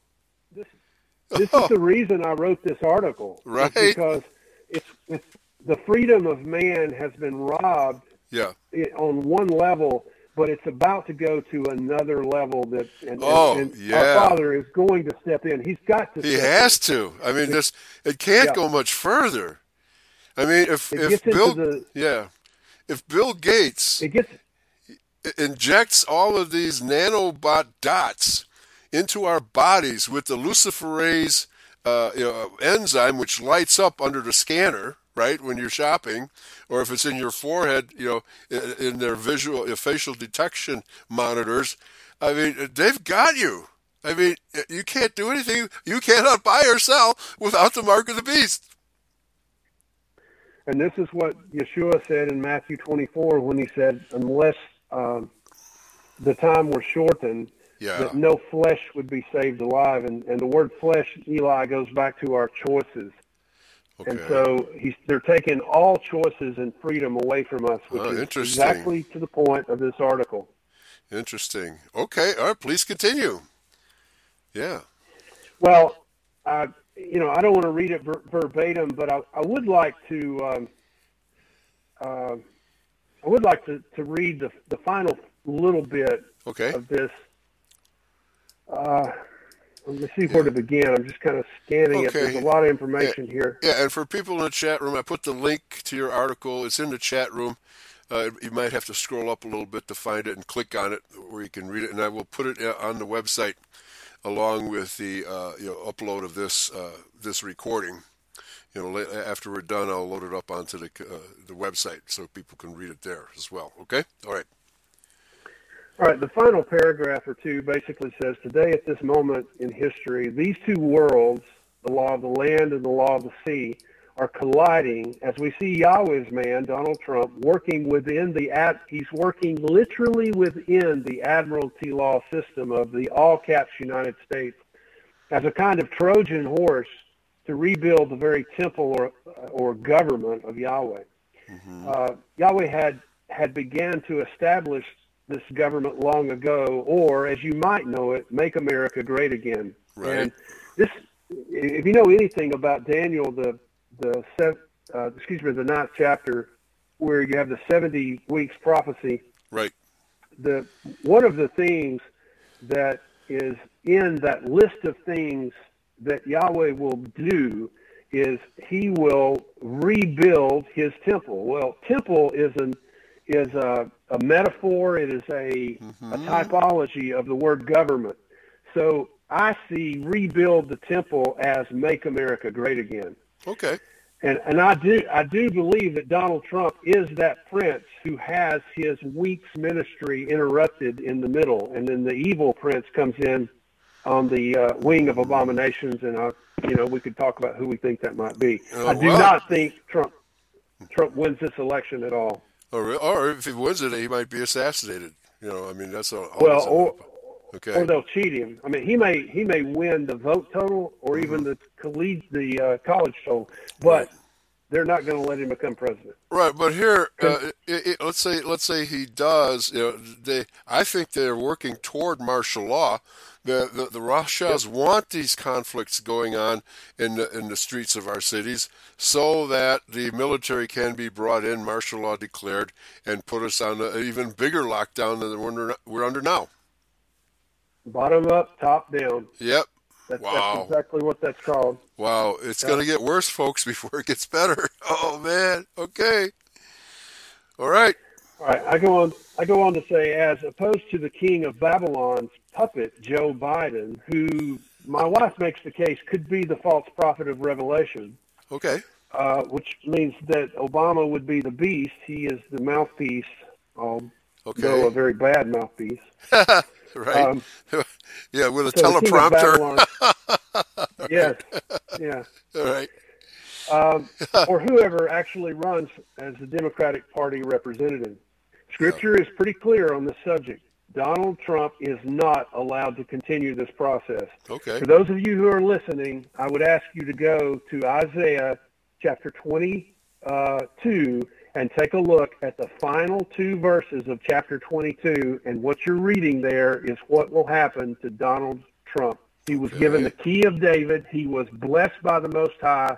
He is Teflon Don. He done things that nobody else can do. That's exactly what Isaiah 22 says. But then read the final 2 verses in that chapter, and you will be astonished to find out that Yahweh himself brings Donald Trump down for the express purpose of punishing unrepentant Israel. Oh, yeah. And that's a fact.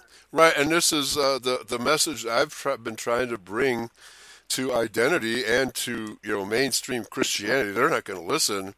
That in Ezekiel chapter 9, I believe, where Yahweh, there's good news and bad news about us. Yahweh puts a mark on the foreheads of the righteous Israelites, which is comparable to a few, not many, but the righteous ones, which is comparable to the Passover blood on the lintel. Okay, that's right, and those will be protected. But then the angel he sends for judgment just slaughters the rest of the Israelites. I mean, we're talking about Israelites here. We're not talking about the enemies of Israel slaughtering the Israelites. Do you think that that this is going to happen all over again? Yes. Oh, okay. Unequivocally. Okay. And the tool that Scripture says he uses is the king of Assyria. Okay. Now, that's a fascinating study. Right. Who and what the king of Assyria is, because you can take a map today, and I challenge you to find the nation or kingdom of Assyria. It doesn't exist. Not anymore. No, not as a territory. Right. Okay. But I think I know who's being spoken of there, and it is a fascinating study. All right. Well, here, let me read these last 2 verses here, Isaiah 22, 24, and 25. Okay. If you don't mind. Okay. Yeah. And they shall hang upon him all the glory of his father's house, the offspring and the issue, all vessels of small quantity, from the vessels of cups even to the vessels of flagons. What are flagons? That's our economy. Oh, okay. Okay. Yeah, I mean, those are vessels of materialism that we have been blessed with today. That's our economy. Right. You can just and for the first 3 years of his administration, he did build up the economy. Everything got, even for blacks, it got better. Okay, although Black Lives Matter won't admit it. All right, verse 25. In that day, saith Yahweh of hosts, shall the nail that is fastened in the sure place be removed, and cut down and fall, and the burden that was upon it shall be cut off, for Yahweh hath spoken it. Okay, so if this is about Donald Trump, then it's suggesting that he will have a great fall. He's been set up. Back to you, Eli. But the story continues into chapter 23 and chapter 24, Okay. which is the fall of ancient Tyre. Right. And what you need to know is that Tyre was the economic hub of the ancient world. It Right. is literally the money system of Babylon. Okay. And so as Donald Trump falls, Yeah. so falls the economy, and that's not just the economy of America, it's the economy of the world. Right. Now, chapter 24, I would like for you to turn to chapter 24 Okay. and just read the first couple of verses, because what Okay. you're reading there is what replaces capitalism when it falls, and you're going to find that it's socialism. Okay. All right. Isaiah 24, verse 1. Behold, Yahweh maketh the earth empty, and maketh it waste, and turneth it upside down. And that's terminology that every conservative pundit has been using. The world has been turned upside down, and scattereth abroad the inhabitants thereof. And it shall be as with the people, so with the priest, as with the servant, so with his master, also with the maid and her mistress, as with the buyer, so with the seller, as with the lender, so with the borrower, as with the taker of usury, so with the giver of usury to him. The land shall be utterly emptied and utterly spoiled. Wow. You see what's said there. No more will you have a person of wealth and a poor person. You will have all of the classifications the same. That's socialism. Right. The banker and the lender, right? The slave and the master. Right. Everybody is on the even Okay. keel. Well, okay. And that's Yeah. what I see there. Okay, yeah, that is on the outside, what people perceive, what they believe is happening, but really the banksters are still pulling the strings from behind the scenes, a la Toto and Dorothy, right? And the Wizard of Oz. No, No? I disagree 100%. Okay. Because chapter 23 is their destruction. Oh, okay, I see. See, that's what I I'm saying. see. Very Trump good. falls, then the bankers are destroyed because Yahweh destroys them, and what is left is socialism, which is a punishment unto itself. Right. You understand? Oh, for sure, for sure. But historically, what people call socialism has always been a secret ploy of the ruling class. In these last 200 years, it's been a ploy of the Rothschilds. It's basically communism and Zionism are conceived in the same Jewish mind as the thesis, antithesis, synthesis for us. So, okay, well, yeah, what is the synthesis? I guess it's socialism. Yep. Okay. I mean, it's the purest form of socialism, to where there is no advancement for people that try hard, and there is no poor people. You understand? It's right. They're basically just surviving. Right. Okay. I see. So, yeah. And because okay, go ahead. Yeah. Well, one last paragraph, and then I want to, with your permission, I'd like to introduce one other topic here quickly. Please. I end the article with this statement: if you, as the reader, desire to be a part of the rebuilding after the coming destruction, you need to own the subject of the law of the land versus the law of the sea, rightly dividing the word of Yahweh in Scripture and in history.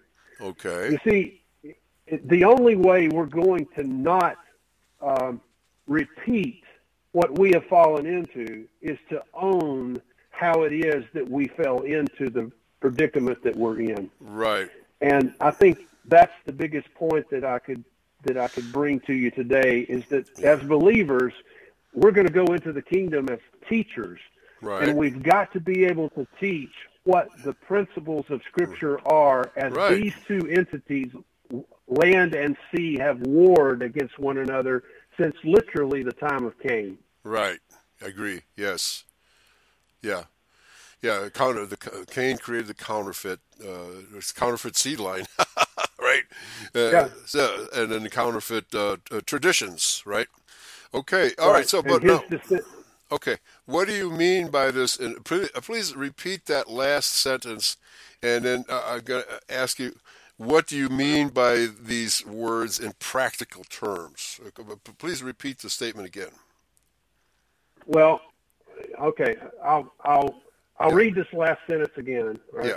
It says, if you, as the reader, desire to be a part of the rebuilding after the coming destruction, you need to own the subject of the law of the land versus the law of the sea, rightly dividing the word of Yahweh in Scripture and in history. Okay, so what does that mean? What does that mean? What does the individual Israelite have to do here in terms of owning the law of the land?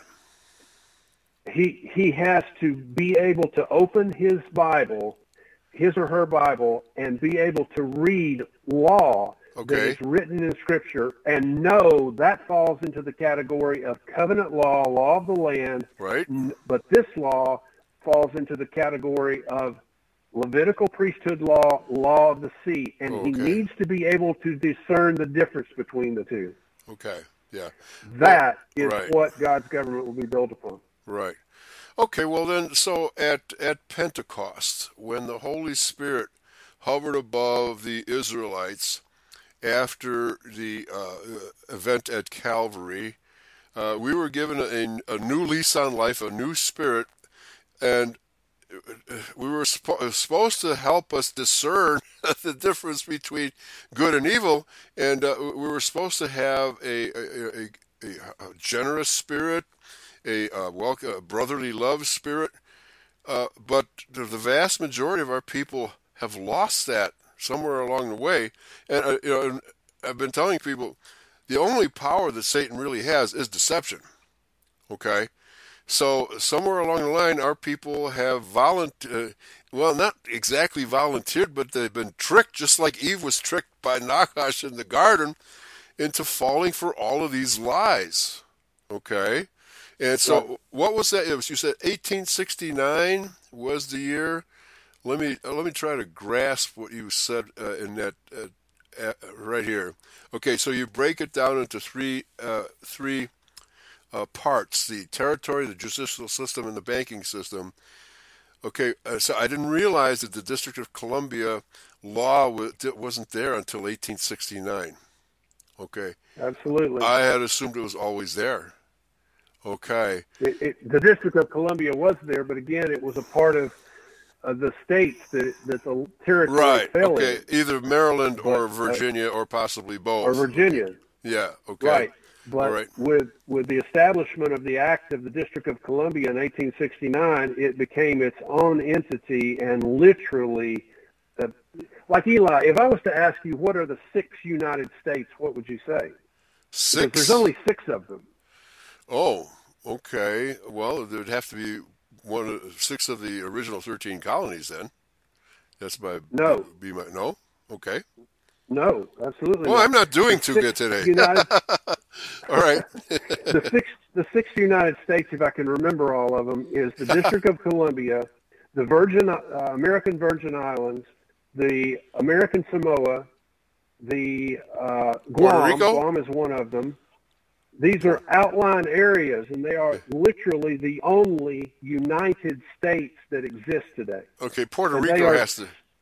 Isn't Puerto Rico is one. Okay, that's correct. Right. Okay. So when I start listing them off the top of my head, I always lose one. Right, not Haiti. But Haiti might be one. No, it's not. Okay. Nope. All right. Oh, but you can Google it. Wake Islands. I know there's Guam. Nobody would guess Guam because it's so far out in the Pacific, right? So, yeah. But see, these are banking territories. They are designed for this.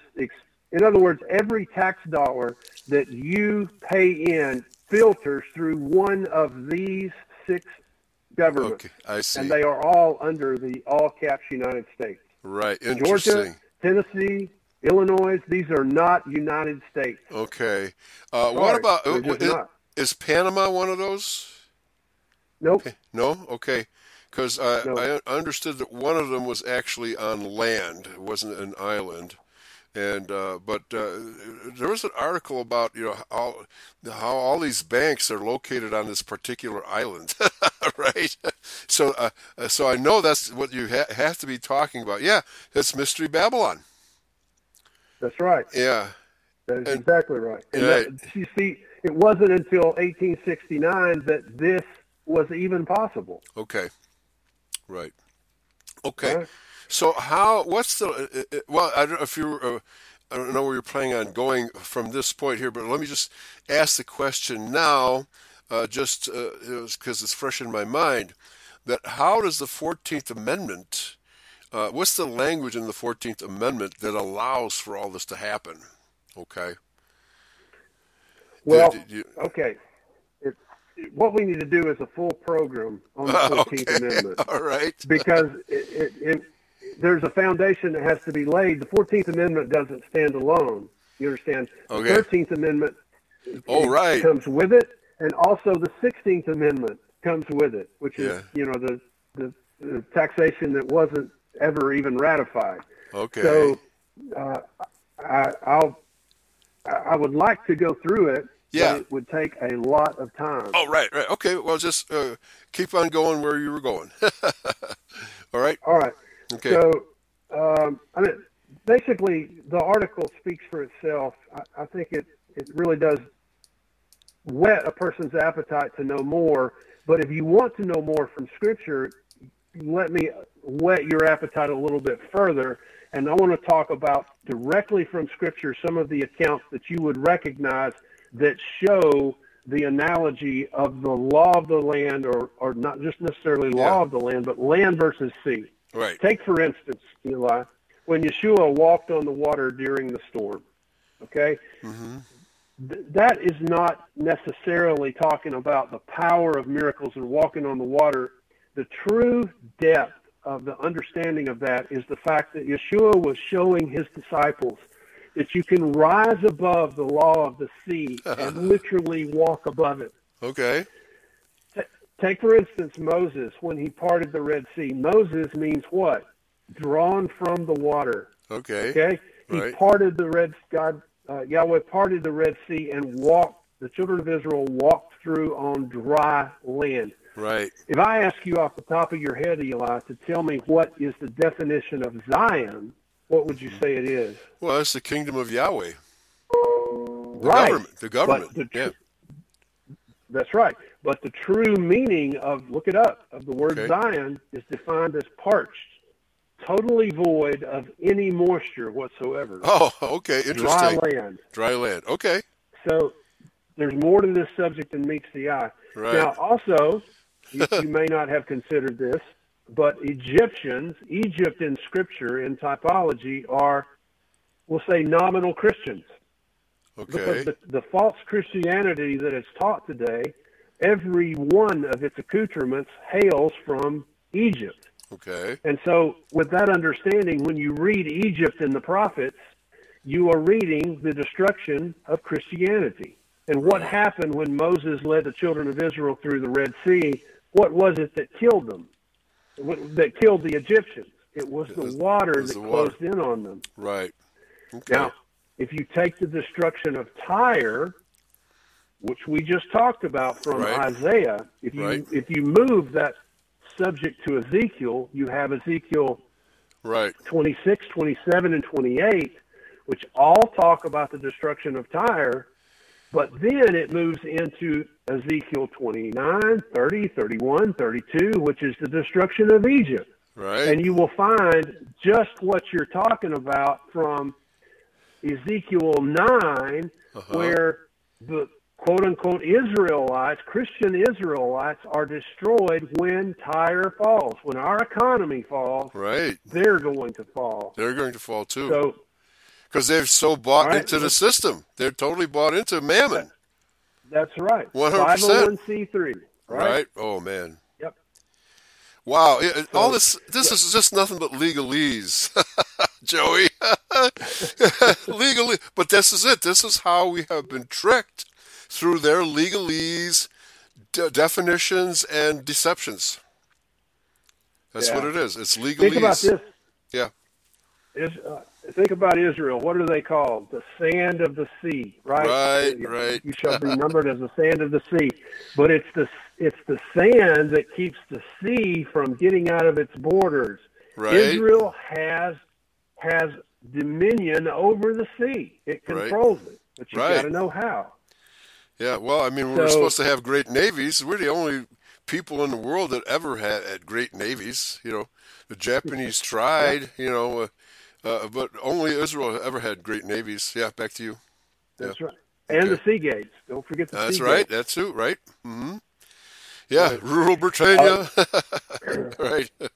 Where is it that Leviathan dwells? Leviathan is the sea serpent. Right. Where does it dwell? In the sea. Mm-hmm. And I equate that serpent as George Soros today morning. Right.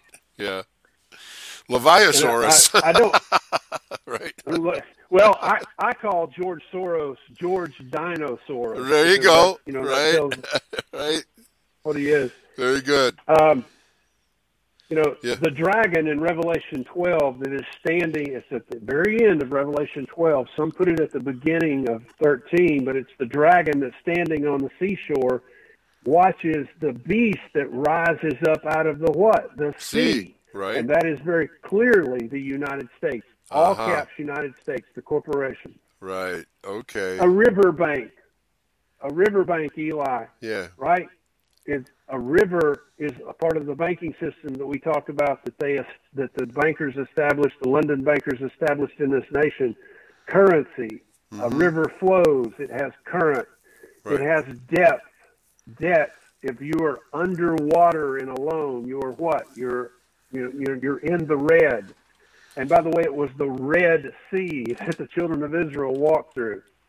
So all through the Scripture, you have this battle against the sea, using dry land, Zion, the coming kingdom of God, of Yahweh, to the end result. That's what's coming.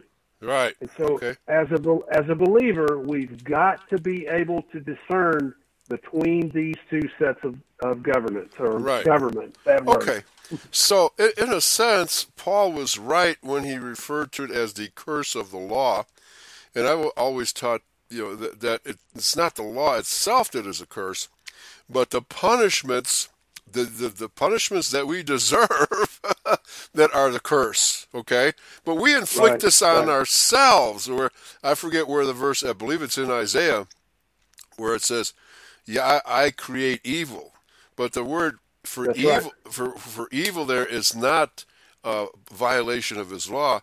What it's saying is I give punishment, judgment, chaos, destruction and that's what we get for doing evil deeds, which we are.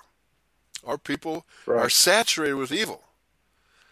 You got Christians going to all these Hollywood movies, nothing but degenerate stuff. You got Judeo churches teaching Baal worship, feminism, homosexuality, pedophilia. Our people are doing these things. Back to you. Yeah, and we've become numb to it as a society. We don't even look down, we don't even bat an eye at some of these things that's happening today. The woman that was arrested yesterday, or it came out yesterday, for not wearing a mask at her kid's football game. I don't know if you saw that or not. No, I didn't. Tucker made a big deal out of it. It was awful. And people just stood by and watched. Right. They didn't raise a voice. They didn't say no. They didn't come to her aid. And this Negro cop, big old African-looking thing, just laid on her, tased her, and then handcuffed her and carried her away because she was not wearing a mask. Wow. She couldn't have weighed more than 100 pounds. My God. Talk about tyranny. Awful. Total, absolute tyranny. Yeah, at the same time, the governor of Florida has declared an end to the lockdown and, face mask wearing and all of it. He said it's over. It's over in Florida. So what state was this in? That was in Ohio. Ohio. Wow. Okay, we got a long way to go, folks. Right? Yeah. We have got a long way to go. Okay. But that judgment, to carry forward that imagery from Ezekiel chapter 9, where the righteous Israelites are given a mark on their foreheads. This is a totally different mark from the mark of the beast, that we will be spared because of our righteousness.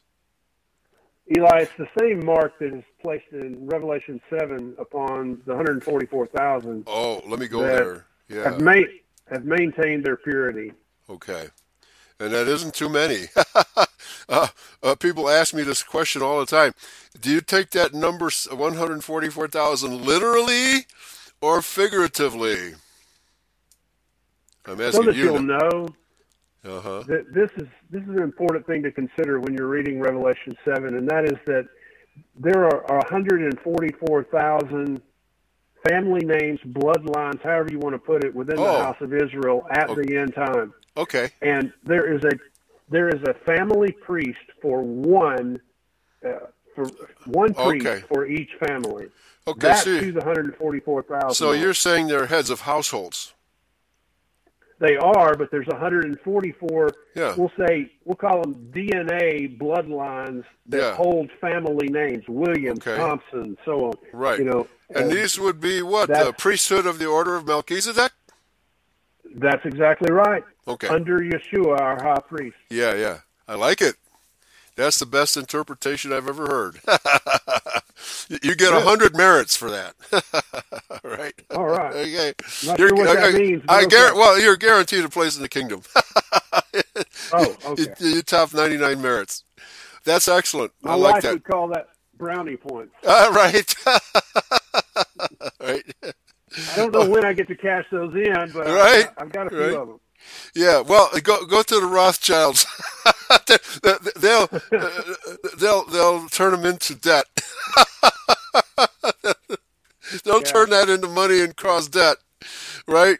Wow, I mean, they already have. Yes, they already have. Okay, so one more point because I kind of glossed over when you were talking about Tyre. I've been working on a series which I have yet to actually do a final version of. That when the Babylonian banker priests of Babylon, they moved to Greece and then ultimately to Rome, but during the Persian period, I was having great difficulty tracing. Well, where did these banker priests, the Babylonian banker priests, where did they go? And I think you just tipped me off. They might have gone to Pergamos, which is not that far from Tyre. So there might have been a connection with Tyre, because I agree, Tyre, and Tyre is not spoken of kindly in Scripture. It was a seafaring merchant empire. That's right. Okay. That is exactly right. Wow. Okay. So that's probably, and I've told people, well, the Israelites were probably the sailors on those ships, the so-called Phoenicians. But the business, the transactions were probably controlled by Canaanites. That's an interesting take. At that time in history, though, let's see. Are you talking about during the fall of Babylon under Cyrus and Darius? Right after that. Okay. Right after that. So I would have to trace when was Tyre at its heyday, as a seafaring nation, because it did not have an army or navy. They had they had ships, but those were merchant ships. They were not military ships or navy ships, right? It was a strictly mercantile empire. What made Tyre an analogy of a ship was the island that it was located off of the coast. Okay. Because remember, Tyre was destroyed and it Manhattan was established on the island. I see Manhattan. Right. That's right. I see SEA Manhattan. Right. Okay. You got it. I'm playing word games here, but I like it. I really like it. All right. Okay. So again, let me just tell everybody, my guest today has been Joey Thompson. And the article we've been reading from, which is really excellent, I encourage everybody to read it. And I'll put it up on the website, Why the Original Constitution of the United States Cannot Work Today. We have been usurped by the satanic power and their gross deception, their legalese. And I don't know, because we're living in the Church of Laodicea, our people don't seem to give a damn. Okay? Final words from you, less than half a minute. Okay?